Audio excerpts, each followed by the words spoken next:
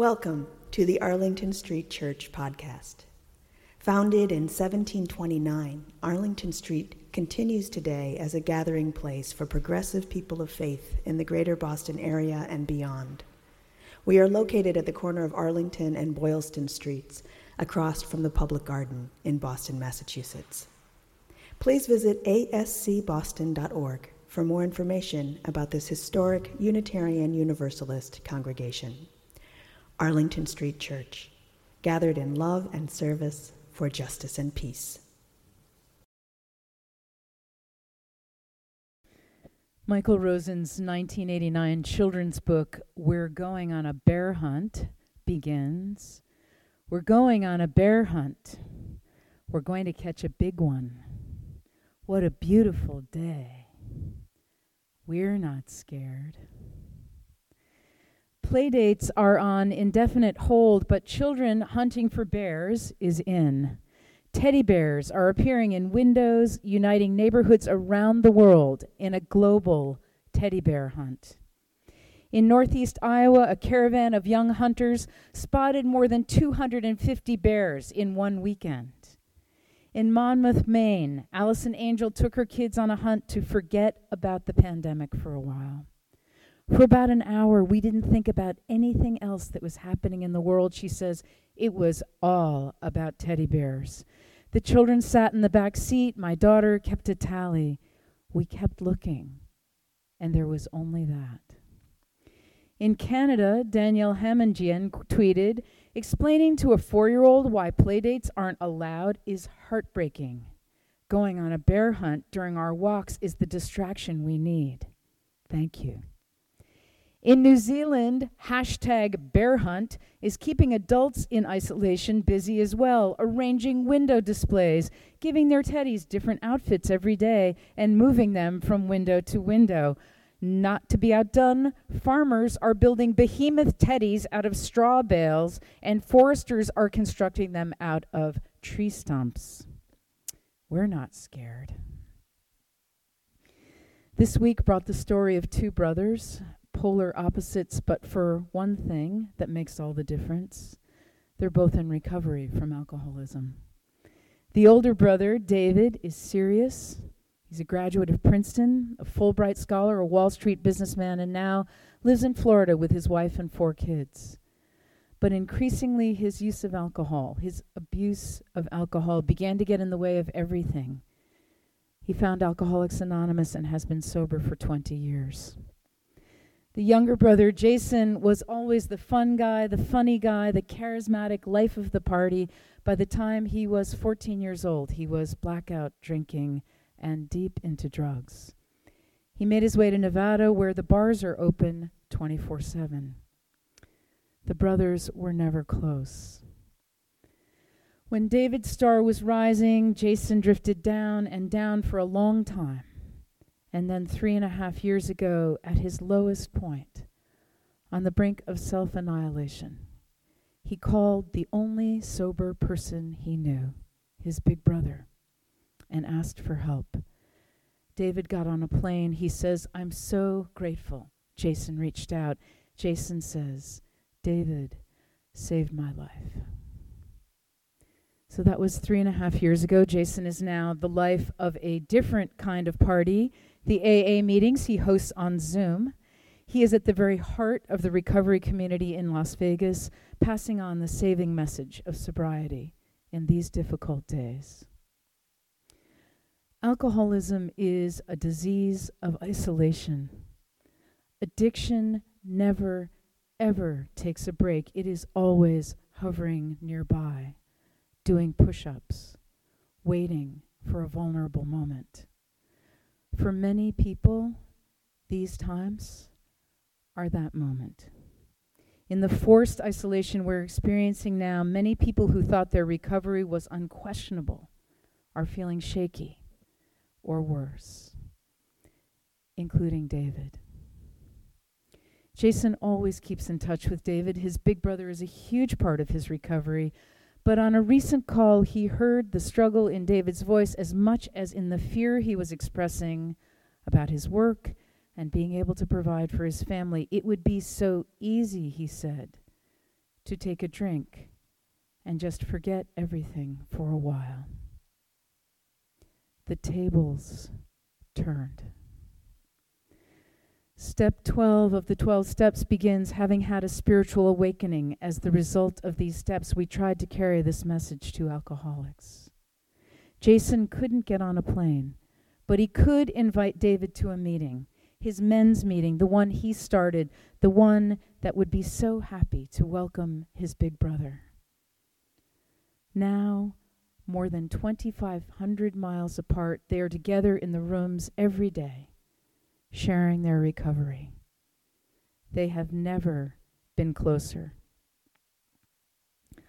On October 11th, 1987, 2,000 3-by-6-foot panels, the general dimensions of a grave site, were laid out on the National Mall in Washington.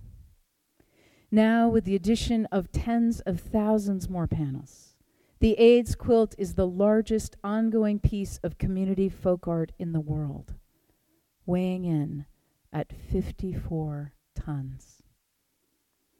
And since activist Cleve Jones first dreamed up the quilt, no one has sewn more of its 48,000 panels than Gert McMullen. Last month, the quilt was scheduled to be unfolded on the National AIDS Memorial in San Francisco. The plan, a kind of homecoming for the internationally recognized symbol of the AIDS pandemic, was canceled in the light of the ongoing spread of COVID-19. An irony that was not lost. But that did not stop Gert McMullen. Now, 35 years and hundreds of panels later, she is using leftover fabric from the quilt to sew face masks. Face masks for those experiencing homelessness and substance abuse. Gert McMullen is hopeful. Her new project will not serve as a symbol of the brutality of a virus, but it might just stop the spread of one. This one. There's something more than uplifting in that. Dennis Runke and his wife Sharon have been watching the news, watching the death toll rise from COVID-19. He says, and they were pushing the N95 mask thing so much, I thought, I have some masks somewhere. I went back to the farm, dug around, and lo and behold, there they were. He looked up Governor Andrew Cuomo's address online and sent him a mask. At his daily briefing, Governor Cuomo read the letter Dennis had enclosed. I am a retired farmer hunkered down in northeast Kansas with my wife who has but one lung. We are in our 70s now, and frankly, I am afraid for her. Enclosed, please find a solitary N95 mask left over from my farming days. It has never been used. I have kept 4 masks for my family. Could you please give this mask to a nurse or doctor in your city? Please keep doing what you do so well, which is to lead. The governor's eyes misted as he showed off the mask to his television audience. You want to talk about a snapshot of humanity, he said. You have 5 masks. What do? Do you keep all 5? Do you hide the 5 masks? Do you keep them for yourself? No. You send 1 mask to New York for a doctor or a nurse. How beautiful is that? How selfless is that? It's that love, that generosity of spirit that makes this country so beautiful. Dennis Runke says, it was just one little gesture. But maybe if you get enough of these little gestures, it will all come out for the better in the end. In McLean, Virginia, 16-year-old high school sophomore T.J. Kim is heartbroken. He can't play lacrosse this season. But T.J. can fly. His father, Thomas, bought his son a flying lesson for his 15th birthday. After I landed that first time, T.J. says, all I could think about was getting back up. He fell in love with the sky and earned his pilot's license. As COVID-19 hit Virginia, T.J. founded Operation SOS, Supplies Over Skies, most recently flying 50 masks and 3,000 gloves, as well as gowns, protective eyewear, head and shoe covers, and bottles of hand sanitizer to a rural hospital in Woodstock. His goal was to make deliveries to all of Virginia's 7 rural critical access hospitals. Thomas Kim is helping to round up medical supplies and is glad to see his son channel his disappointment over losing his sports season into something that combines serving the community and his love of flying. The stars, he says, really aligned here. Dr. Hala Akbernia is a physician in a Chicago emergency room. She begins every shift at the hospital with that knot in your stomach feeling. Like so many frontline workers, she's been sleeping alone and disinfecting everything before she sees her husband and kids. The stress is unrelenting. But one patient, she says, has changed everything for her. She calls him Mr. C. In the ER, despite classic COVID-19 presentation, x-ray results, and low oxygen levels, he touched her with his kindness. He was the nicest man, she says, gasping for breath. He kept asking if we needed anything and telling us that everything would be okay. He told us he was a teacher, but that he was learning so much from us and how much he respected what we were doing. As she put him on a ventilator, Hala says, even though he was scared, with his steady voice, he kept me grounded where I was supposed to be. Mr. C was transferred to the ICU, but she didn't stop checking on him. After 12 days, he was finally taken off the ventilator and transferred to the recovery unit. When she went to visit him, she wasn't sure he'd remember her, especially since she'd been wearing a mask during all their interactions. He said, "I remember your eyes," and began to cry. And then Hala Akbernia started to cry. What he didn't know, she says, is that at that moment, I realized that we do what we do exactly for people like him, for moments like these. His strength, his calming words, his kindness to me meant everything. At that moment, my heart, which had been beating over 100 beats per minute since the pandemic began, finally slowed down. He will always have a place in my heart, she says, and whether he knows it or not, he will be my silent warrior and guide as I take care of every patient, COVID or not. He will fuel me until the day I hang up my stethoscope. One more story. Tom Moore served as a captain in India and Burma during World War II.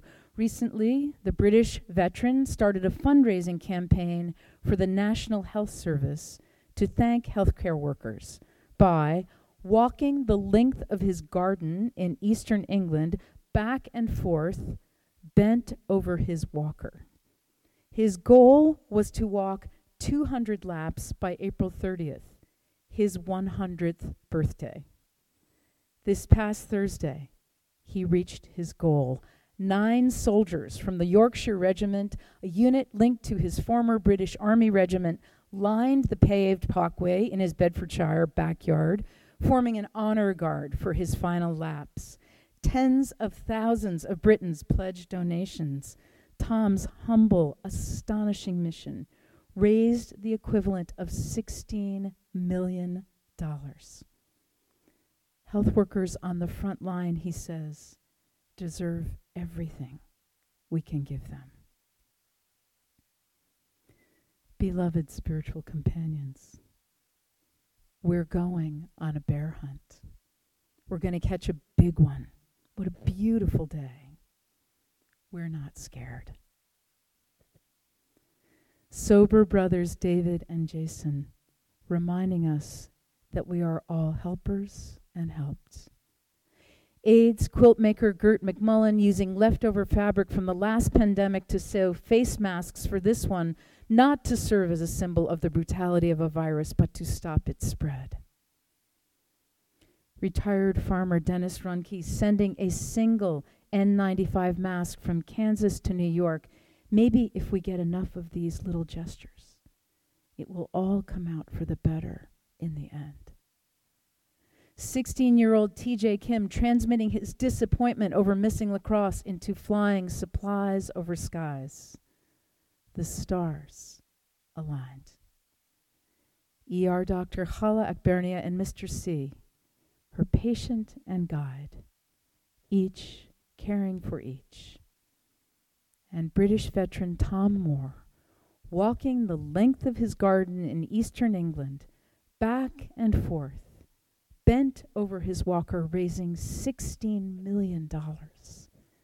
Health workers on the front line deserve everything we can give them.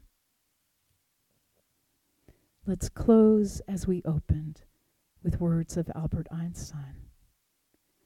A human being is part of the whole, called by us the universe, a part limited in time and space.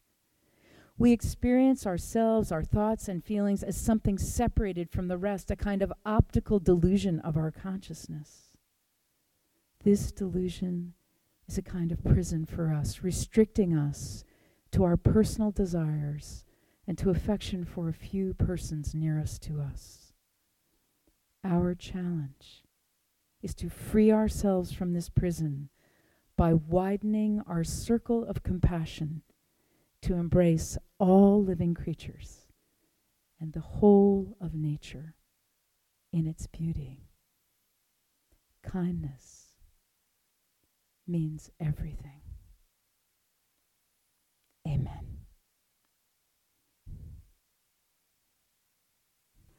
Thank you for listening to this week's podcast.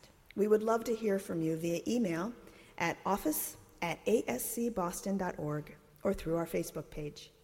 If you would like to support the good work of Arlington Street Church, please consider a contribution by check in the mail or through our website, ascboston.org.